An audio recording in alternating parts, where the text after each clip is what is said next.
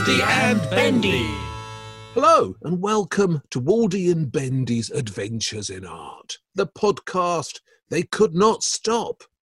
Until now, that is. Because yes, this is the season finale. We came with the lockdown, we go with the lockdown. And if museums finally open up in Britain, we finally take a break. But don't worry, we're going out with a bang, a packed podcast jammed with marvellous art.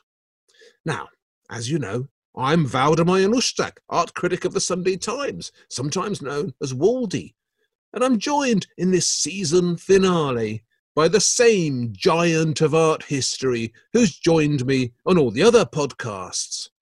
In any other age, this man would have had ballads written about him. Troubadours would have climbed to the tops of towers to sing his name. Unfortunately, those days have gone, and today all he gets is this podcast. But that doesn't mean we can't sing the ballad of Bendor Grosvenor. All we have to do is write it. Bendy, that's going to be my post-podcast task. What, you're going to write a song for me? The ballad of Bendor Grosvenor. Oh, my word. I mean, it's got a rhythm to it already, hasn't it? Da, da, da, da, da, da. The ballad of Bendor Grosvenor. Yes. Well, knowing your passion for beautiful and profound lyrics, Waldy, I shall look forward to that. Passion for bad songs. You've heard of the singing art critics. Damn.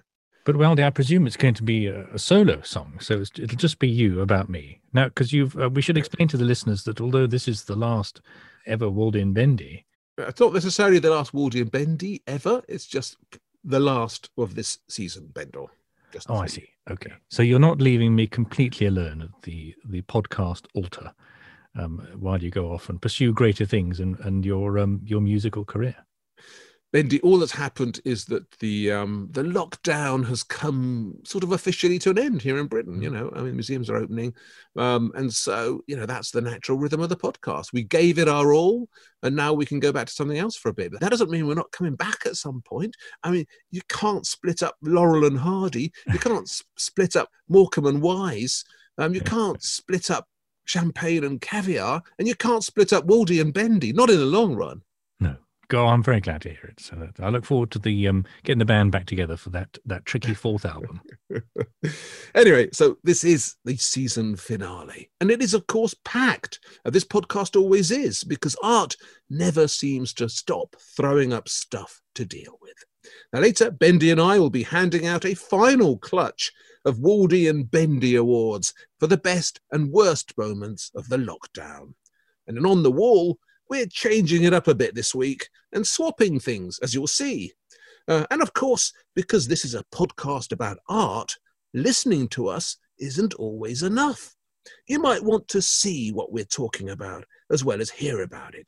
And that's why all the art we discuss, all the links you need, it's all discoverable on the podcast page of zczfilms.com. So have a look. In the meantime, blow your noses and get ready to smell, because we're heading for somewhere aromatic.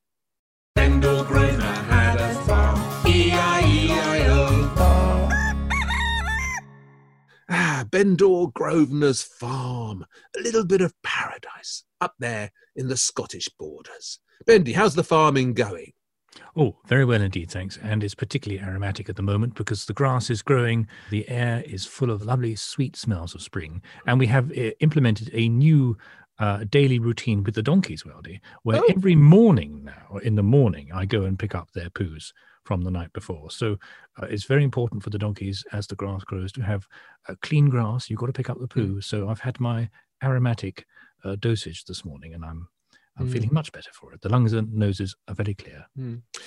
The ballad of Bendor Grosvenor, if he saw poo, he picked it up. I'm a very tidy farmer. It's my Swiss heritage. You are very tidy. And any man that goes around picking up donkey poo, I mean, let's face it, that is beyond the call of duty. I can't wait to come up and see your farm. I think I might go around it in pyjamas or something, because I just know I'll never get dirty, will I? as regular and long-suffering listeners will know from our episode about Andy Goldsworthy and land art, that I need to provide you with Wellington boots, because the only time I've seen you in wellies, you only had one and the other leg had a plastic bag on it. Yes, it's the latest fashion. Don't tell me they haven't done... Has that not reached Scotland yet? Oh, you're so far behind. Bendy, we've done most of your animals on the farm, but there's one important bunch of animals that we've avoided entirely so far, and that is birds. I don't know how we've got this far without talking about them, but we're certainly going to talk about them now because they have a big, big role to play in art. They have a big, big role to play in life, and I'm sure they have a big, big role to play on your farm. So we're going to look through some of the big moments when birds pop up in art and discuss them and see how much we love them. And I thought we'd start with a bird that I don't suppose you have up there on your farm in Scotland, but funny enough, we do get them down here in London. There's quite a lot of them in the park next to where I live on Hampstead Heath, and that is parrots. Yes, we've got parrots. They seem to have escaped from somewhere and they're multiplying like crazy. So parrots have appeared in art in various places. I mean, they sometimes pop up in Dutch still lifes to prove that people have been to the Americas and come back with a parrot. But a picture I think we should focus on here is by Frida Kahlo. Frida Kahlo, Mexican artist. Regular listeners to the podcast will know that we covered her in depth, really, when we did our survey of the worst films about artists, and Frida came up, I think, top, didn't they? Did incredibly well in the list of really bad films. But that doesn't stop Frida Kahlo herself being a really good artist. And Bendy, you must know this beautiful self-portrait she's done called Me and My Parrots, painted in 1941. So it's her and four parrots. You know it, don't you? I do know it. And you've mentioned our overview of the worst films in art, and I think Frida came second, runner-up to Jackson Pollock film. And, you know, I wish we had never done that, because I can't help but look at wonderful self-portraits like this by Frida Kahlo and have terrible flashbacks to that film now. But anyway, we shouldn't revisit that disastrous moment in the history of the podcast. This is a very fine painting, as you say, 1941, painted soon, I think, after the death of her father. And it's a half-length portrait. She's got four parrots, one on each shoulder and two sort of in her lap. Now, I'm hoping, Wildy, because you're our resident twitcher, you're very keen on bird life, I'm hoping you're going to tell us very specific details about what these parrots are, because I suspect it may help us unlock the meaning of this particular picture. Well, do you know what? I am going to tell you what the parrots are, and that's only because I set myself the task of trying to find out what they were, and it took me quite a long time, to be honest with you, because did you know there are 402 species of parrot in the world? Or, well, a few of them are now extinct, but basically there are a lot of parrots, and a lot of these lots of parrots look pretty much the same. So it was a question of narrowing things down, finding out what parrots might be available in Mexico at the time in 1941, and seeing anything else I could find out about Frida Kahlo. So I can announce with some confidence that there are in fact two species of parrot here in this picture. So it's Frida Kahlo wearing a kind of Mexican top, trying to look a bit like an exotic Mexican creation herself, if you like. That's what she always did, didn't she, Frida Kahlo? And she's got these four parrots, and there are two pairs, basically. So I imagine a male and a female, male and a female. The ones with the yellow heads, those are yellow-headed Amazons. And the other ones, a blue crown with a bit of red above the nose, those are red-lorid Amazons. So they're both Amazon parrots. So they're found on the coast of Mexico all the way down to Brazil. And that's the good news. The sad news is that although the red-lorid Amazon is still fairly numerous and in healthy populations, the yellow-headed Amazon has become very rare. And of course, the reason it's become very rare, and it's indeed an endangered species, is because of the pet trade. So although in many ways it's wonderful that Frida Kahlo painted herself with her pet parrots and in a way I think compared her exoticism with their exoticism, there's also something sad going on here if you think about it. I mean, that's 4 less parrots in the wild and 4 more parrots in Frida Kahlo's house, Bendy. Yeah. Well, I too had a little rootle around trying to discover which parrots these were. And I yield to your twitching judgment. I'm very glad you've done that, because I think this is a world first. I couldn't see anywhere in any of the history of this particular picture, that people had identified the particular parrots before. So I'm very impressed there, Weldy, and I'm grateful to you. It's not easy, let me tell you. It's not easy at all. There are a lot of parrots around. But yes, after a lot of narrowing down, I can confidently put my name on the list. Brilliant. Well, you've clicked at least 402 times to go through all the parrots. Was it? I hope it wasn't. Well, if it begins with A for Amazon, it was probably at least at the top of the parrot list. So no, actually, it began with Y for yellow-headed. But okay. Yes. Anyway, because I was reading in advance of this an article by someone called Janice Helland in the Woman's Art Journal, who makes the point, her big point, particularly in relation to Frida Kahlo's self-portraits, is that these days we tend to see her depictions of herself as references to her accident and the physical pain that caused her throughout her life, and also her sort of very colourful romantic life. And Janice Helland's point is that this, in fact, reduces what we should be focusing on, which is the sort of the social and political angst of her pictures, and in particular, the Mexican nationalism of them in response to threats as Frida Kahlo perceived it from America at the time. So I think, would it be fair to say, Weldy, that since you have identified the parrots in the picture are particularly birds associated with Mexico, that we could actually begin to read something of that into this self-portrait as well? Oh, I think that's undoubtedly true, Bendy. And yes, they are Mexican parrots. They're species that are found all over South America, but yes, definitely in Mexico. And I don't think there's any doubt about what you just said. Look at the year, right? It's 1941. And that's a problematic year in world history. Obviously, the Second World War had broken out. America's involvement in it was confusing. And there's a very good moment in which Mexico would be forced almost to look at itself and see where it stands particularly vis-a-vis America. And I don't think it's any accident that when Frida Kahlo went to America with Diego Rivera, that she always wore Mexican outfits, that she became, as you know now, from all these trendy tote bags and badges and posters of her that are going around. She made a big thing of her Mexican apparel. I mean, her clothing became a sign for her almost. And the adoption, I think, of all these Mexican wildlife as well, not in this picture, it's the parrots, but there are, there's monkeys and other pictures and hummingbirds. It's all part, I think, of a rather proud and forceful identification with Mexican history and the Mexican position. So yes, I think you're absolutely right in that. Good. But yes, we move on to another bird that I like to see if I possibly can, although in most cases it means hanging around at night in dark forests, and that is, of course, the owl. Owls have popped up in art often and all over the place. And they've got quite a mixed history, but not, I think, in the art of the person we're going to focus on, because owls in this person's art tend to have the same kind of presence, and it's not necessarily a very pleasing one. I'm talking, of course, Bendy, about Hieronymus Bosch. Well, Hieronymus Bosch is very keen on owls. I'd like to point out, Weldy. I'd like to point out, Weldy. That, Aldi, I like that. Aldi. Is that your bird nickname for today, Aldi? That if I can ever lure you up to the farm here in Scotland, you'll see lots of owls. We have barn owls and brown owls, and they flit about at night silently. And Hieronymus Bosch was obviously impressed with them because they feature many times in this picture, including one that we have discussed in some detail on this podcast, the Garden of Earthly Delights, which is in the Prado. He seems to be able to cast the owls in a number of roles, or at least there is some debate as to whether he's casting the owls as malign figures, referencing evil and the devil, because they are creatures of the night, or whether they are good creatures, because they are often watchful, and they can see in the dark where others can't, so they have clear sort of spiritual meanings. And I have an idea that you're going to come down very firmly on one side of that and tell me whether I'm right or wrong. So I'm hedging my bets and saying he might have been painting them as both good or bad animals. But what are you going to say? I'm going to come down very firmly on the side of bad owls.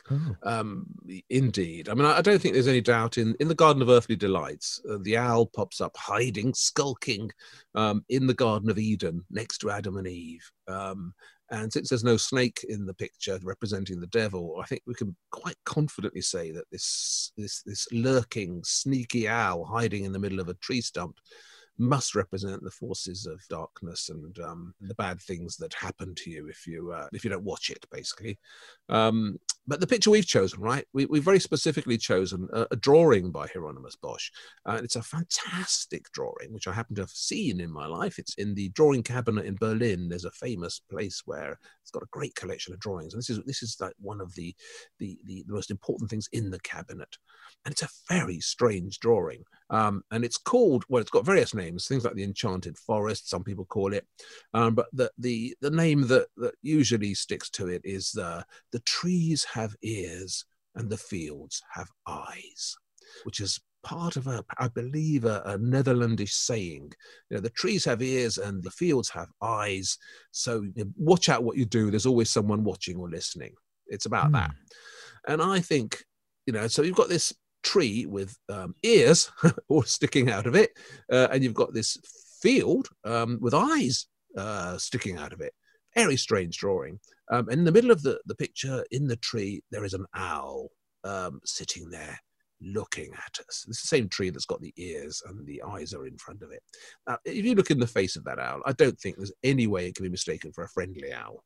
It is without a shadow of doubt a slightly creepy, sinister owl. And I think the idea here really is pretty straightforward. Don't turn your back on the devil, because the devil's always listening and the devil's always watching. And so temptation and evil, they're always around the corner. That's the sort of mood of this weird and wonderful Bosch drawing, which doesn't get praised or seen enough, I think, Bendy. I don't know. I sort of see it as more slightly more general interpretation of the fact, at least in Christian faith, you're always going to be judged. I mean, if you look at a picture like the Garden of Earthly Delights, which that's a good point. It seems not to have a snake in the garden with Adam and Eve, and there's an owl there, but there are owls littered throughout the picture, and they're often in places where there's just sort of perhaps in the crook of a tree or a little window in the background, and they're watching you. And I think you could say that the owl is just the general view of the Christian faith, that no matter what you do, you're quite right, the owl can see you even during the day or at night.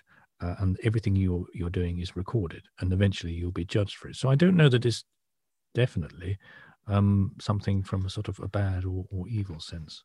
And don't forget that Bosch would have been following on, the long tradition going right back to the classical Greeks of owls being symbols of wisdom and prudence.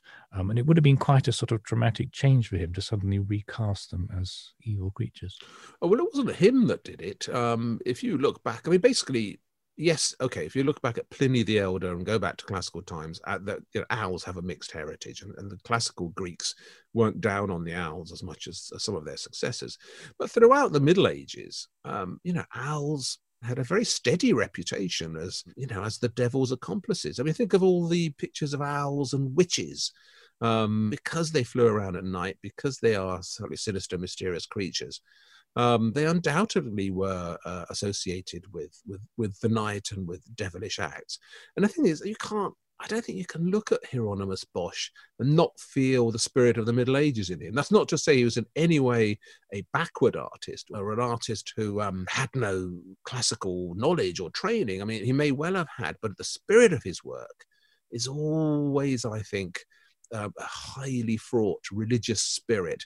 Right in the middle of these difficult times as well in the Netherlands, when you were seeing the beginnings of sort of Protestant urges on one side and Christian urges on the other. And if you look at his work, it's such a finger-wagging body of work about not sinning and not committing adultery and all the things that you feel in Bosch. I mean, in the end, Bendy, I just think it's a simple question of looking at this drawing and looking in the eyes of that owl. Is that not a sinister, so dark presence, this owl? Why is it lurking in the middle of a tree like that? Why is it sort of hiding? These are the questions. Why are those happy-looking birds frolicking around it without really being aware of it? Who hides around in dark alleys and stares out at you? It's not usually jolly types, is it? Well, when you come up, Waldy, we'll go out at night at dusk. There's lots of owls here. They come out at that time and they flit around. You're quite right. They do so silently and mysteriously. But I'll leave you out there for a few hours at night on your own with the binoculars, and you can bond with them. And I can assure you that you won't feel at all threatened or being watched by a sinister presence. And can I, following on your breakthrough fact about the parrots in the Frida Kahlo spot, can I inform you that the owl which Hieronymus Bosch most frequently depicts is a European pygmy owl? Is it? Oh, that's Yes. a bit big for a European pygmy owl, I would have thought. It was taking up the whole of the middle of a tree. Oh, not this particular one. I mean, just generally in his pictures. Okay. Yeah. This looks more like a tawny owl. That's the famous noise that owls make. Twit, twoo. That's a tawny owl. Mm. And did you know that was two birds and not one? So it's the male going twit and the female going twoo. So it really is a kind of love song between owls. Yeah. You see, they're lovely birds, lovely creatures. Oh, no, I love them. Listen, I'm not saying that I dislike owls. I love owls, and I can't wait to see your barn owls. But you do know that barn owls are the origin of the myth of the ghost. It's these white things floating about in the sky that created the myth of the ghost.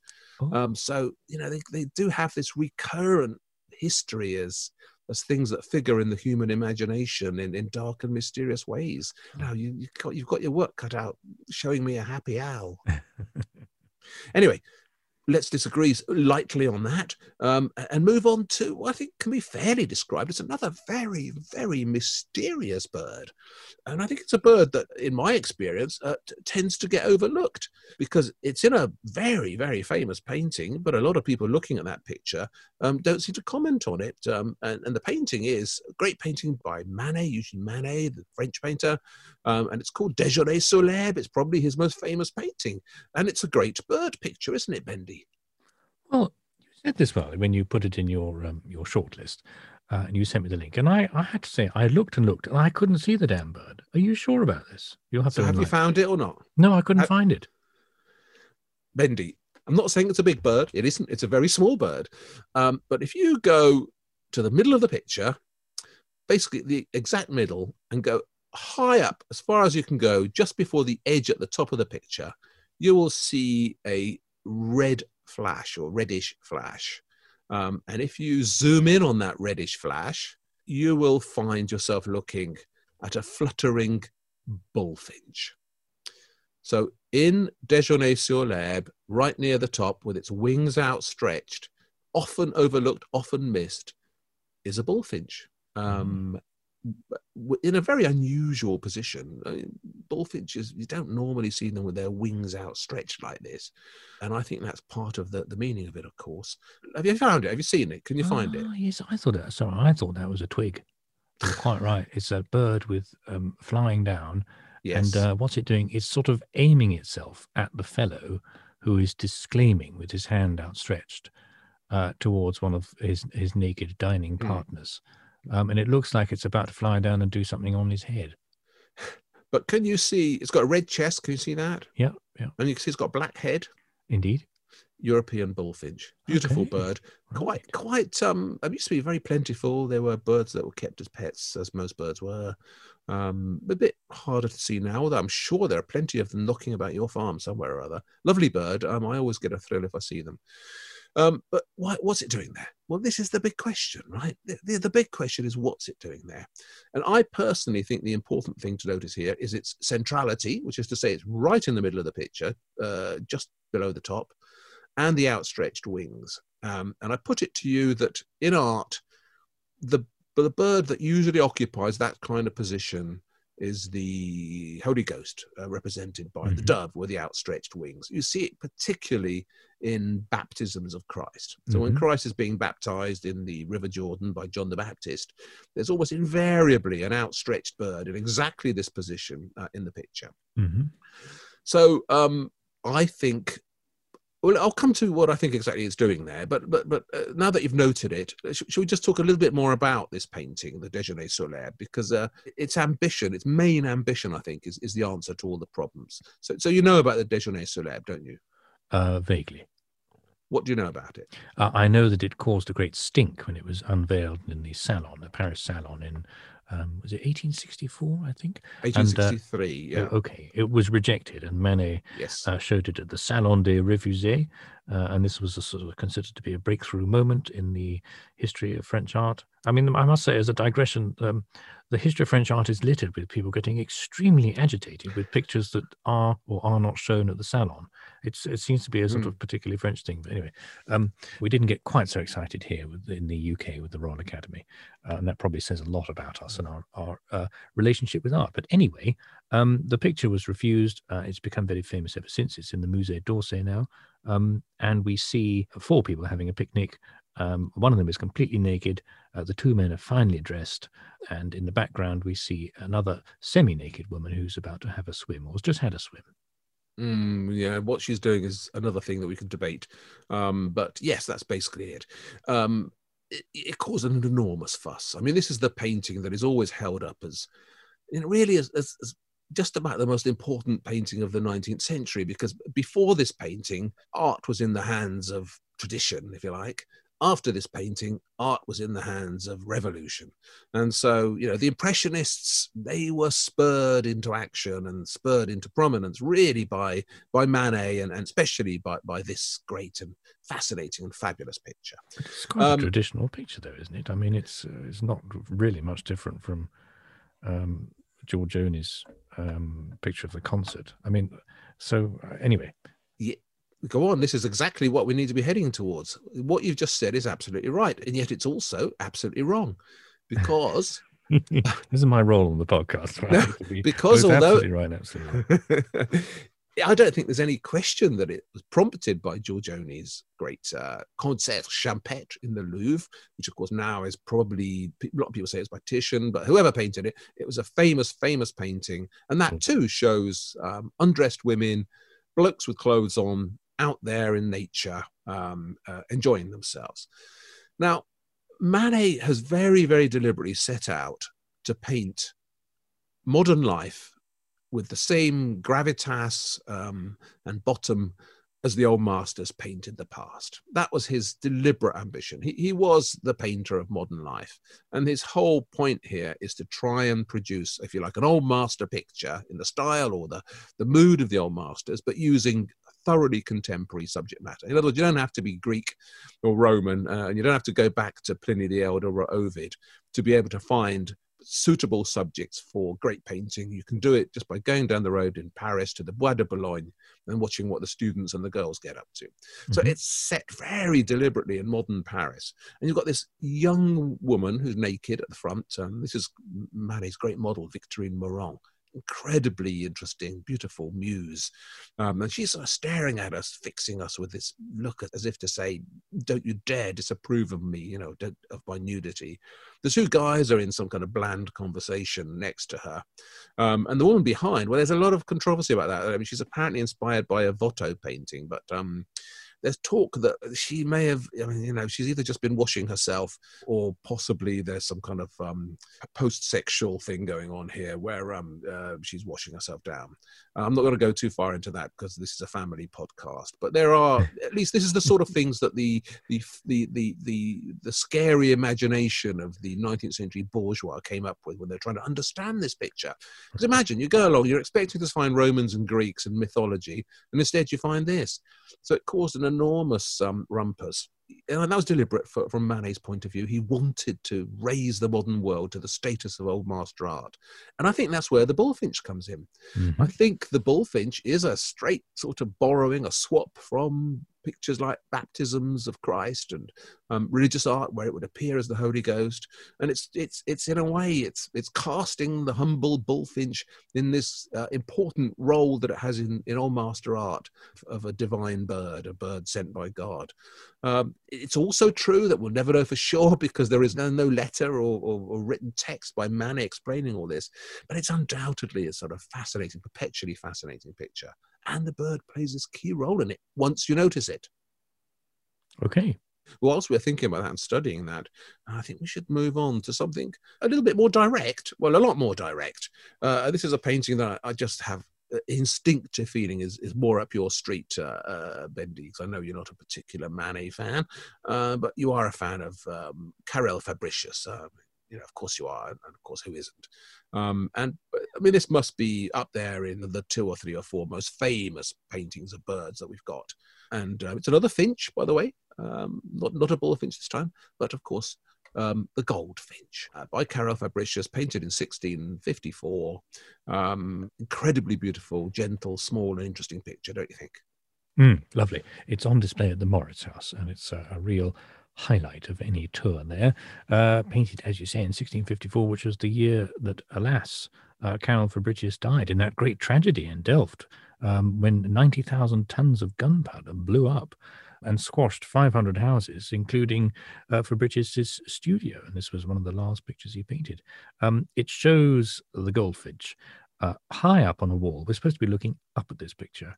And he's a pet goldfinch, or she is a pet goldfinch, has a little tiny chain which is attached to its foot and goes onto a sort of brass hoop that comes out of this goldfinch's sort of, I don't know what you call it, little birdhouse or something, which is mounted on the wall.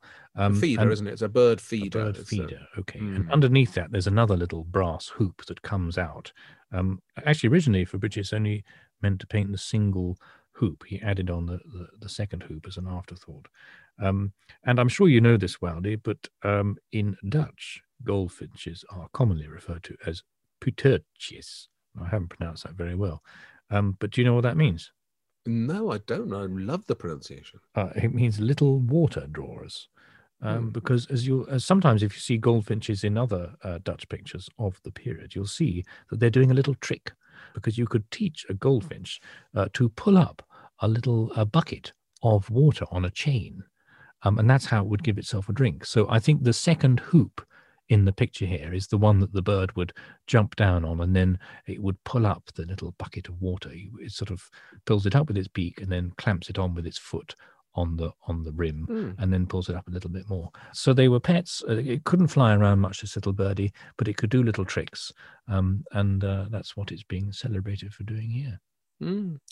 They're lovely birds. You see them in England. You see them all over the place, if you're lucky. And this is a trompe l'oeil painting, isn't it? It's the same. It's tiny. It's the same size as the bird would be, and the same size as the feeder would be. So when you see it on the wall in the Moritz House, it feels like a kind of real thing stuck there on the wall.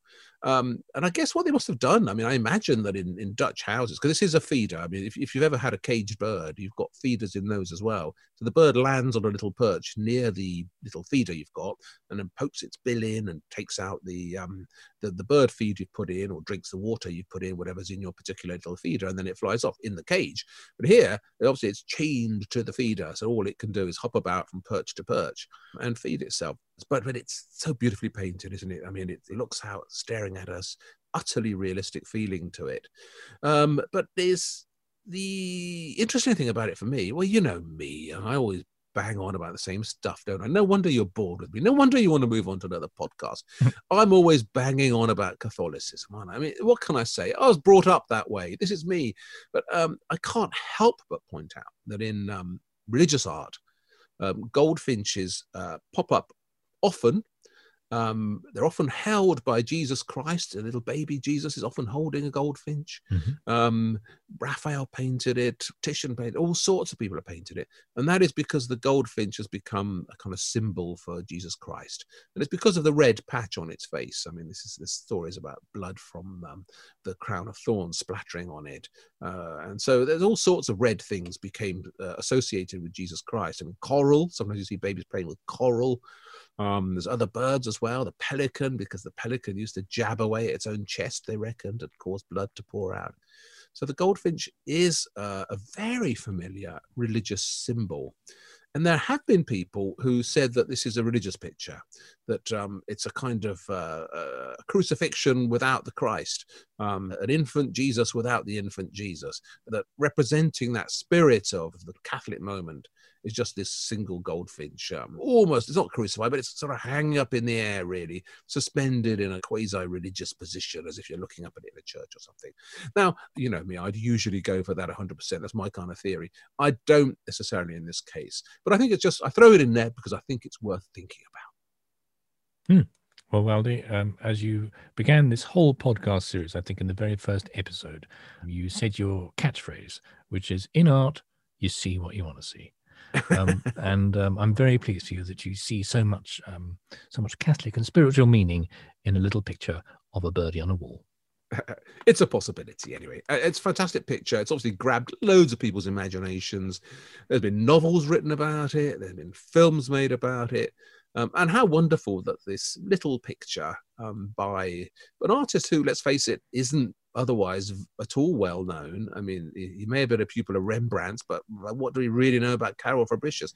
He's an obscure figure. He died young, but just this one picture has really punched through, and sort of everybody knows it. It's a testimony to the power of art, isn't it? I mean, one picture can do it for you, can't it, Bendy? Indeed. And if people want to have a little Google on the Moritz House website, there's the most fantastic sort of interactive section all about this one painting. Well worth a few minutes of your time.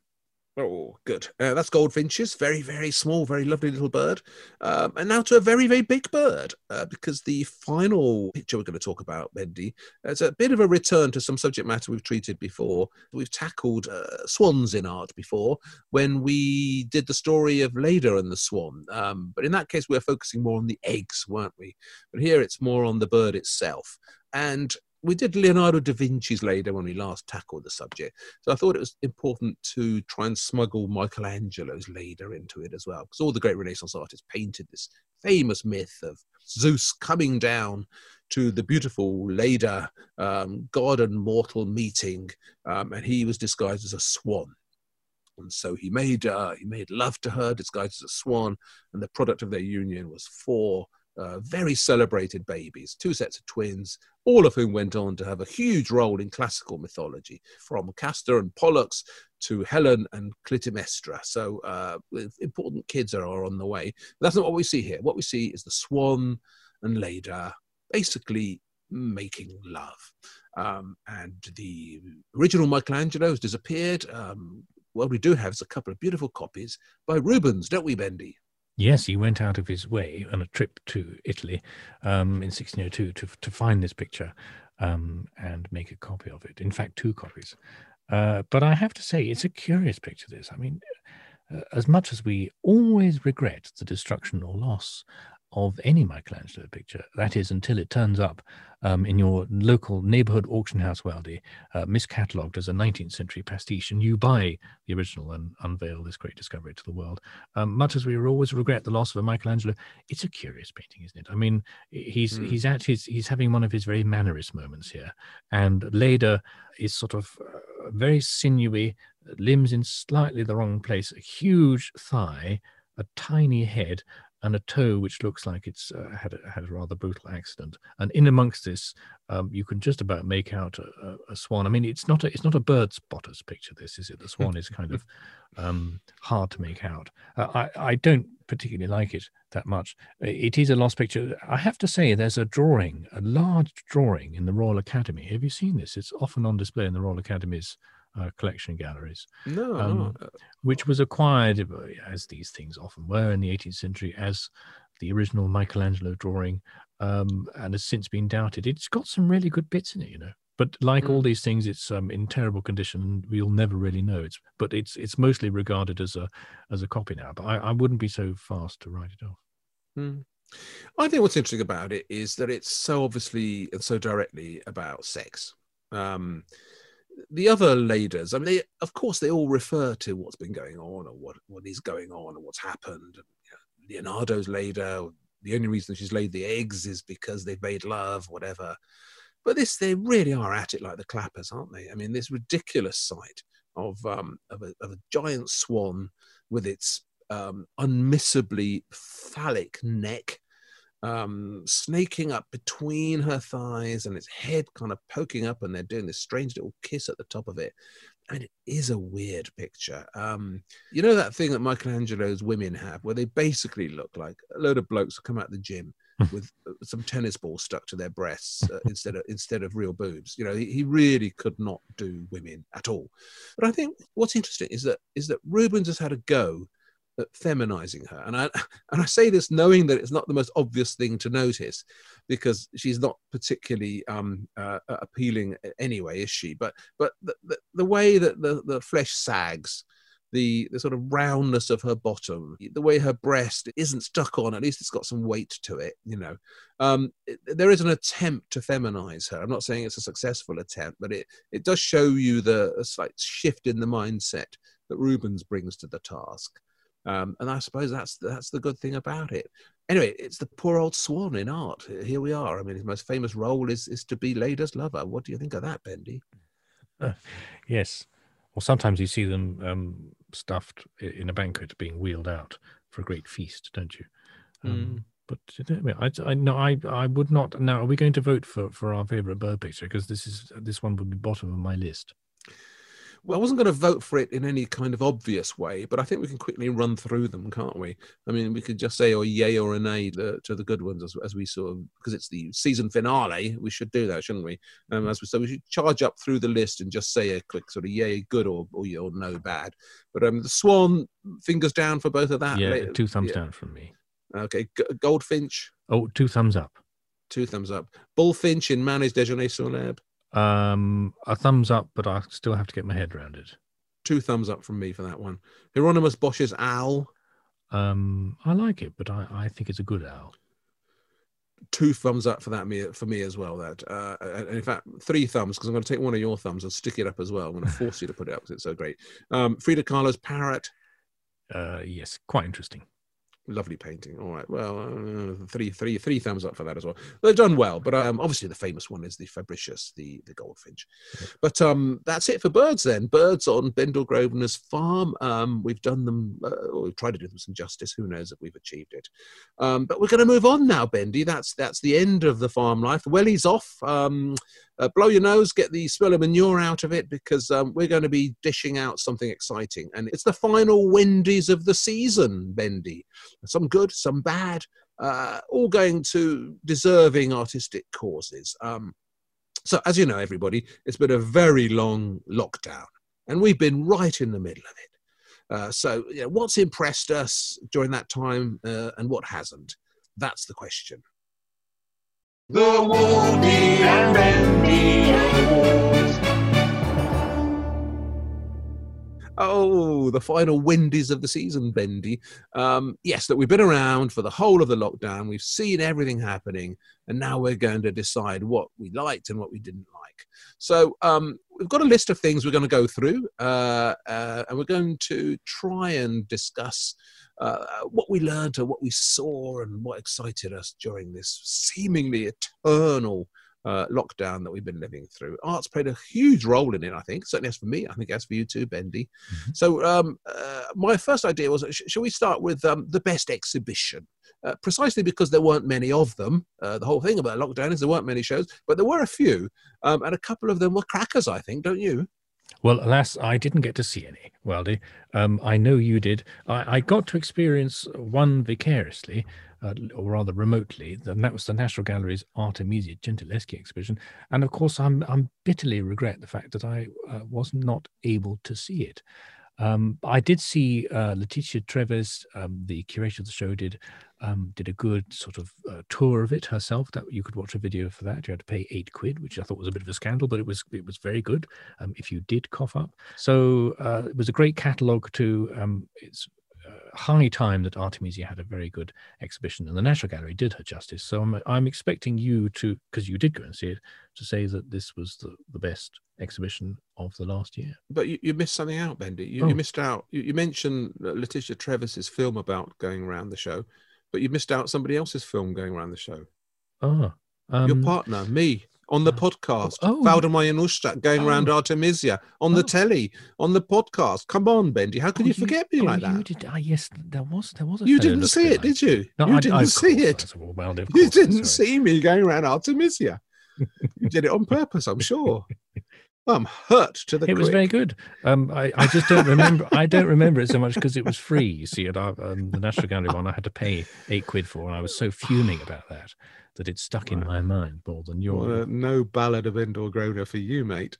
Look, it was a fantastic show. I mean, it was so noisy as well, isn't it? You couldn't really avoid it. Apart from you, that is, seeing me in the film, everybody else couldn't help but notice it was going on. A lot of publicity, a lot of pre-publicity, and a lot of rumble about it once it had opened. And I went to see it a few times, and I did find it really exciting.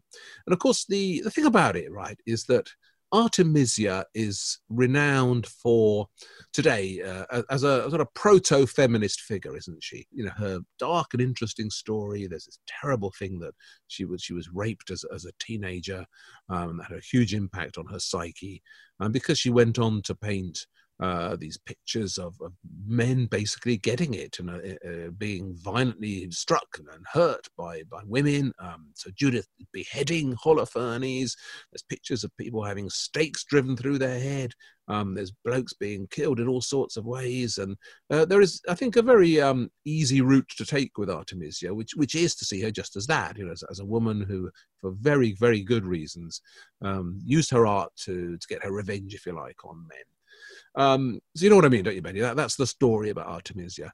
But I think that's also the story that was challenged in this exhibition. Because for me, the thing that made it so interesting was that although all that was there, it's not as if you could avoid those kinds of readings. There was also an attempt to paint a picture of a bigger artist than that, a broader artist. And although I think the Artemisia in her early career could be seen that way, you know, she lasted a long time. She had another 30, 40 years of painting ahead of her after her sort of opening moments. And she came here to England and painted here. She painted in Naples. She painted in Rome. And what was interesting in the show was to see the rest of her career, really.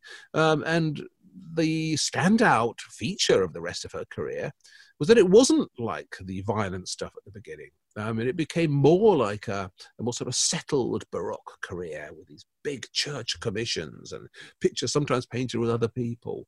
So it was revisionist in the sense that I think it just reminded us that although Artemisia was, yes, a painter with an important feminist background, she was also far more than that and became something really interesting in other ways.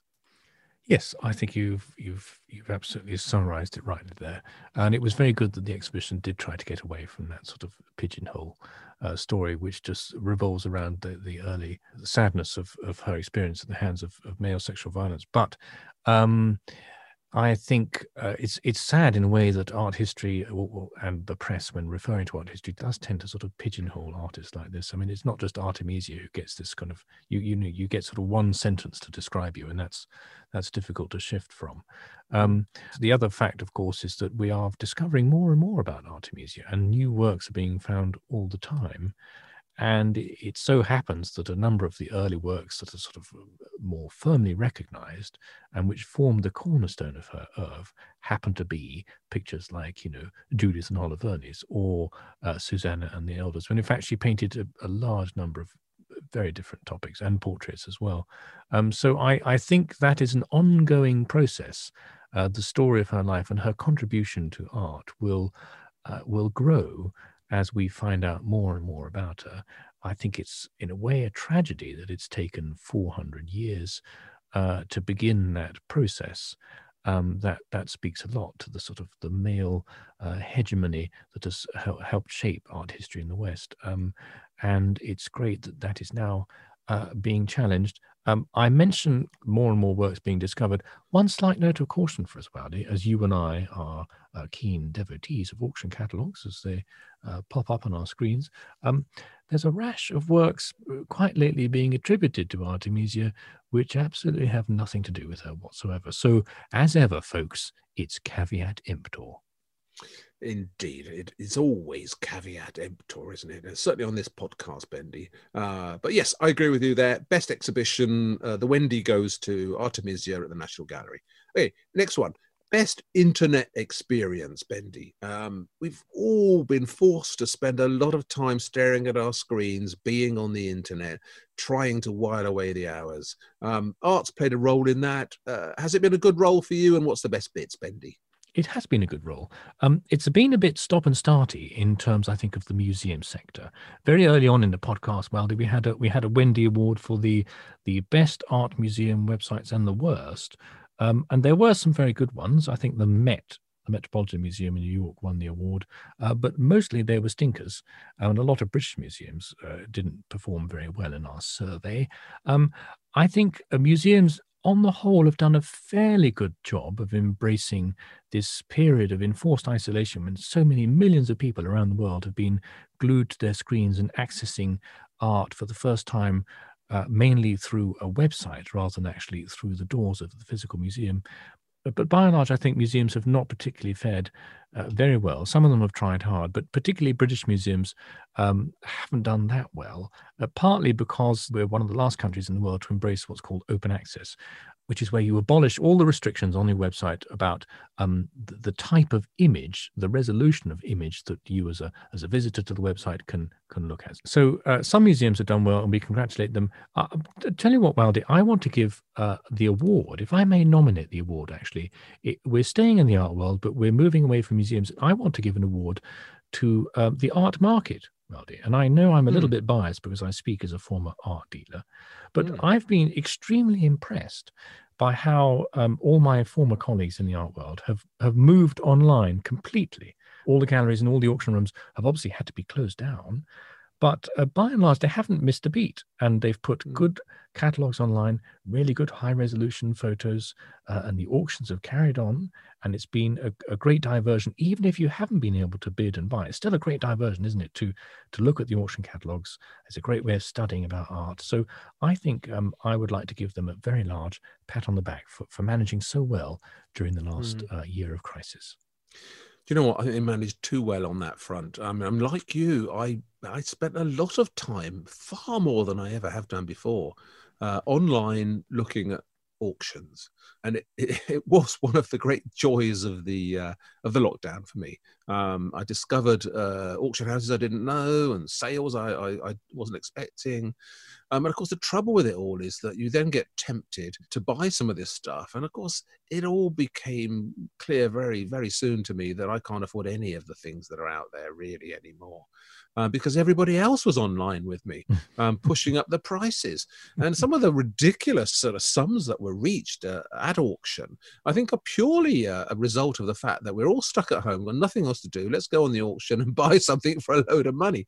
And that's okay if you're like me, a sort of penniless London writer, or even like you, if you're a rich laird in Scotland.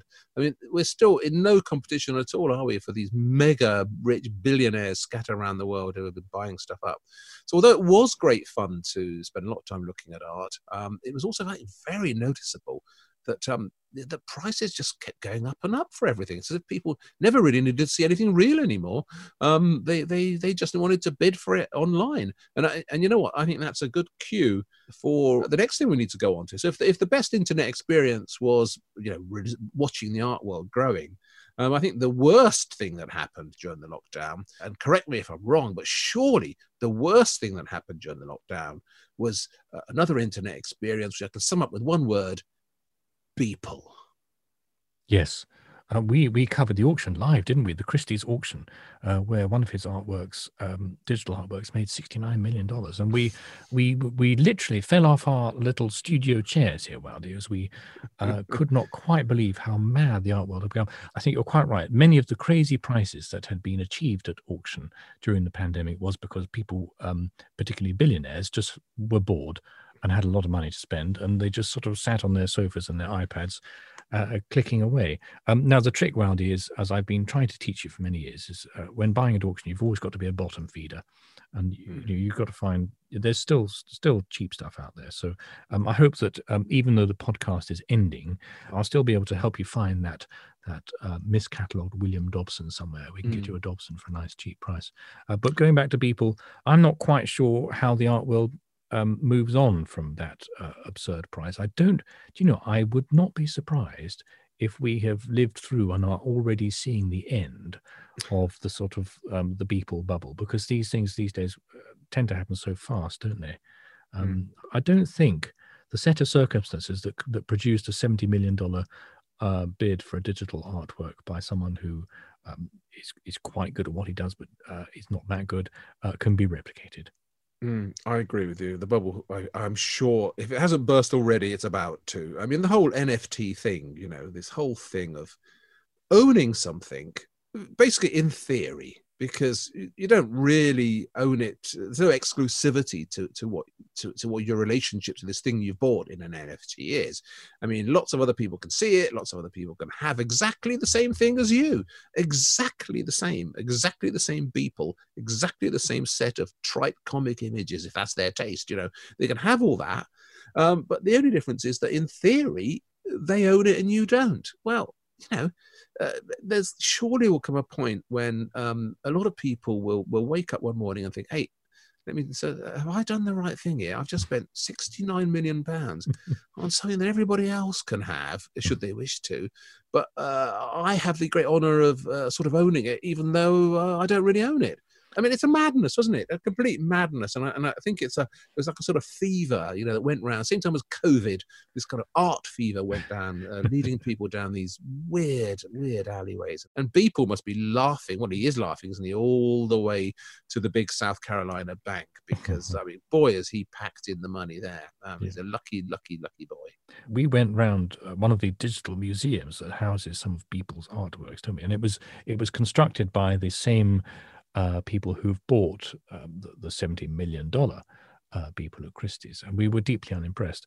Now, I don't think we covered at the time, Waldy, that that virtual museum is called B20, and the owners of it did what's called a tokenization. They tokenized it so that in theory, you and I can buy a piece of the virtual museum and a piece of each Beeple NFT. So obviously you and I can't afford to buy a real Beeple NFT, but we could afford to buy a little bit, just a token of these Beeples. Now, I say all this because I think it's a very interesting summation of what's happened with the whole NFT story. But when the price of a B20 token was launched in about early February 2021, they started at around about the $1.70 mark, right?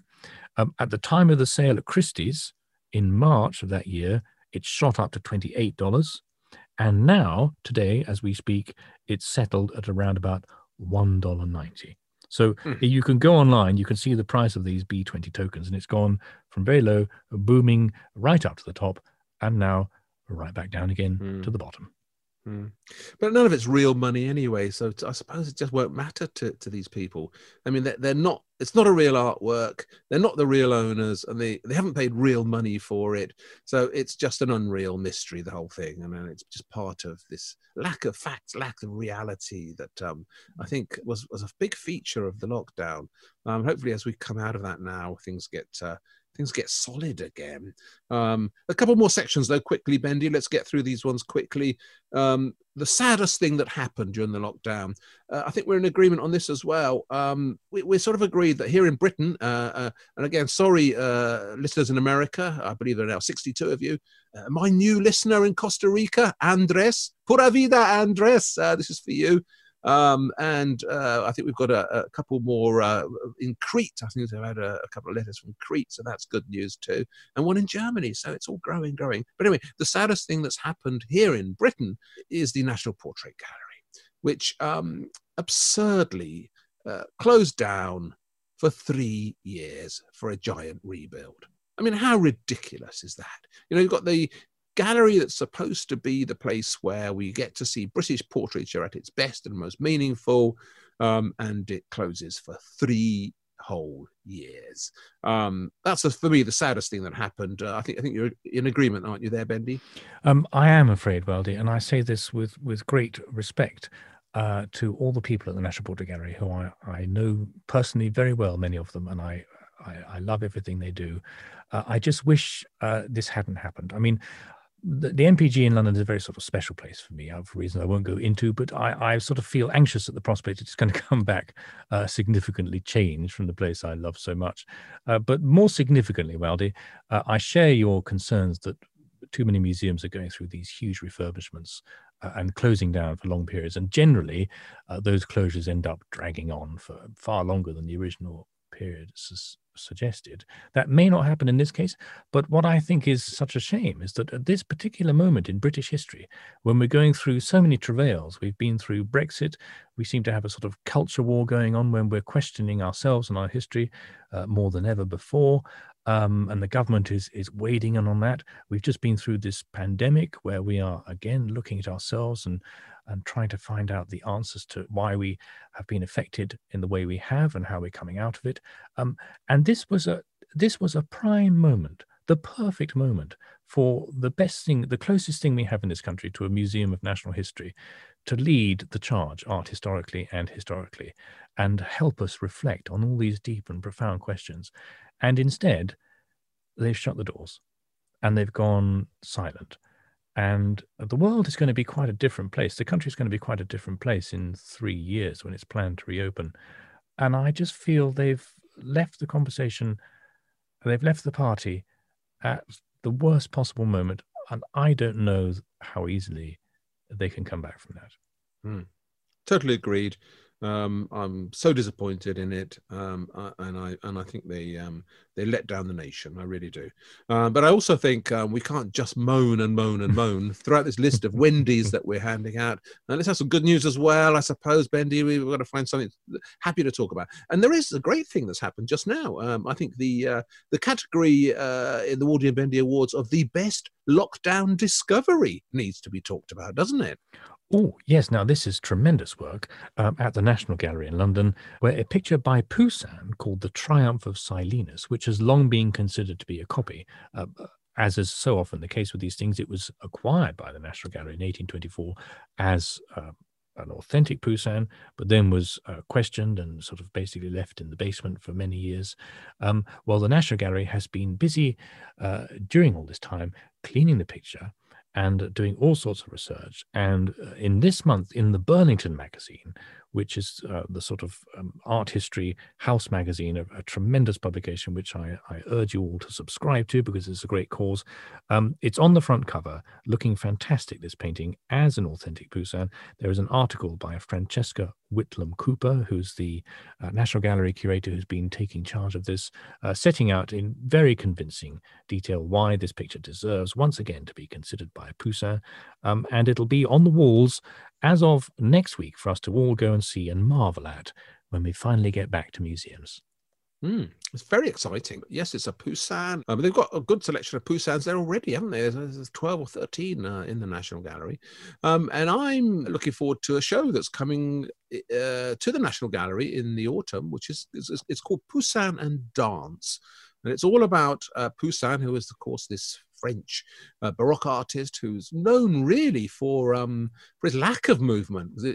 For most people, you say Poussin, they think of these classic still forms, don't they? And Cézanne famously was inspired by Poussin to try and repaint nature as something that wasn't changing all the time and in movement, but there was something solid and eternal, because that's the mood of Poussin's art, right? And yet he did paint a lot of pictures of dancing, or at least drinking, boozing, which is what's going on in this picture here, the Triumph of Silenus.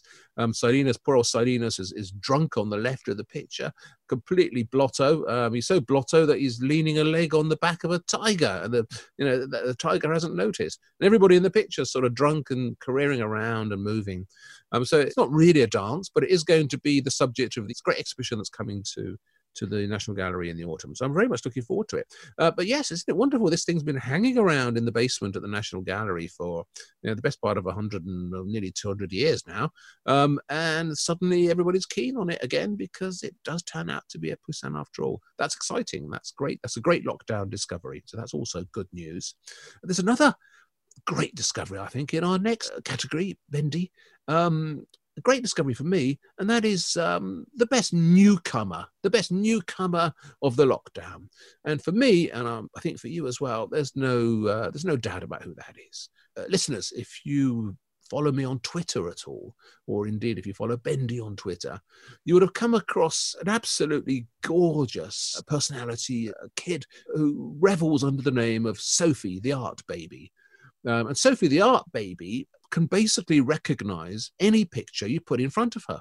So all over Twitter for most of the lockdown, there was the increasingly impressive Art Baby Sophie telling you what you're looking at.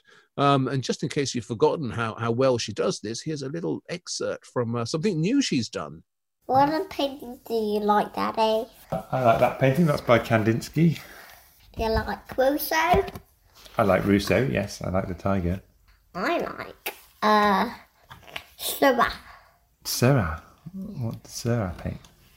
the water. But she's so lovely, isn't she? And she's so right. Syrah's great. I mean, what a gorgeous little baby she was, and what a lot of joy she brought to all art lovers on Twitter, don't you think? Oh, marvelous! And in fact, Wildy, if you're going off to be busy doing other things now, and listeners out there are pining for more of the podcast, perhaps we ought to have Sophie and Bendy's Adventures in Art in your absence. So she can keep your seat warm for you. But I tell you what, Wildy, I was interested in the clip that you chose not to play for to demonstrate Sophie's great art talents was a clip that she sent me on Twitter, which is where she made the final adjudication following our rather ill-advised debate last week about who was better, William Dobson or Sir Anthony van Dyck.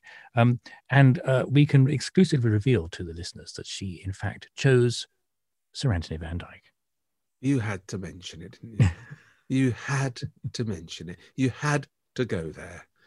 Yes, listeners, I was hoping I'd be able to sneak through this season finale without having to admit that in the great Van Dyck versus William Dobson contest, I'm afraid I was whooped.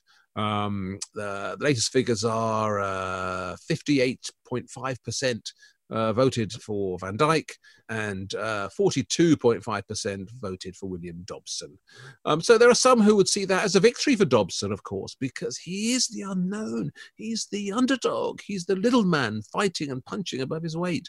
But it's also true that once Art Baby Sophie had waded in with the Van Dyck choice, I'm afraid I was finished. I was sunk. So, it's official. Van Dyck wins in the Waldy and Bendy Battle of the Baroque. So let's move on ever so quickly from that. No, you can't talk any more about that. We are moving straight on very, very quickly to the final little thing we need to talk about, which is the most joyful thing to happen in the lockdown. And no, you can't say that it's Van Dyck beating William Dobson again. You've just said that. There's something else that's happened, and that is, of course, the damn thing has finally finished, you know. What a relief. The lockdown is over here in Britain, folks, and the museums are opening. Isn't that just nothing but joy, Bendy? Oh, tremendous. I did very briefly manage to get into the National Gallery in that sort of pause we had in the lockdown last year, didn't we? Where we rather unfortunately thought that everything was over before the vaccines had been developed. And I didn't really enjoy looking at art still feeling under siege like that. We all had our masks on, and as it happens, that time in London, I did actually catch COVID. But now I just cannot describe how excited I am to go back to a museum, to stand in front of a painting, Wildy, with other people, admiring it together, knowing pretty much that for the moment, it's all looking pretty good in this country, and to look at art and appreciate it with such joy and happiness. That's right. So the final Waldy and Bendy Award goes to the end of the lockdown. We're all happy about that. I don't really want to talk about it anymore because, frankly, I want to go out and see the museums right now. So let's get to the end of this podcast as soon as we can. We've only got one great thing to deal with, haven't we? We're nearly there. But there is the thing that everybody always wants to hear, the thing that has brought us more joy than anything on this podcast, I think. And you know what it is. I don't need to tell you. On the wall. On the wall, Bendy, the final on the wall for this season. So the season finale on the wall. And I believe you've changed it up a bit, haven't you? You've made it a little bit different. Well, Baldy, now that the lockdown is over, there's really no grounds for us to be taking great masterpieces from museums. We've got to give everything back. So we have to take all our choices from on the wall, take them down from your enormous palazzo there in North London, and hand them back to the museums we've taken them from around the world. And instead, we're going to just choose one, which in theory we'd like to keep. And we're also going to choose one from our own choices that we would like to let you, the other person, have on their wall. So who's going to go first? Well, if you're telling me out of the myriad things that we've managed to smuggle out of the great museums of the world and have on our wall, which one I would like to keep most, I have to say, do you know what? It was quite an easy choice. There is one thing that I've picked that makes my tongue loll out, my eyes roll, and the saliva spurt out of me in bucket loads. And that is Rembrandt's great painting of the Polish Rider. For all sorts of reasons. It's the picture that hangs in the Frick collection. It's so mysterious. It's so unlike Rembrandt in some ways. And of course, the fact that I'm Polish and the guy on the horse is Polish, it just strikes a chord with me. And it's a painting I've dreamt about for pretty much all my adult life.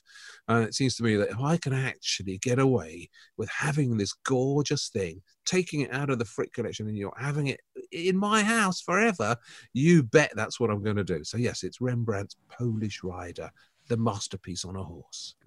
Well, I've decided to be a little bit more altruistic in my choice because I'm going to keep Raphael's Portrait of a Young Man, which has been missing since the Second World War. So I feel I can still have it here a little bit longer, knowing that I'm not denuding anyone of the pleasure of seeing it other than the villains who have it on their walls at the moment. That is, if it still exists. So I'm going to have that on my wall. It's a fantastic portrait. Raphael at his absolute best. Some people say it's a self-portrait. It might well be.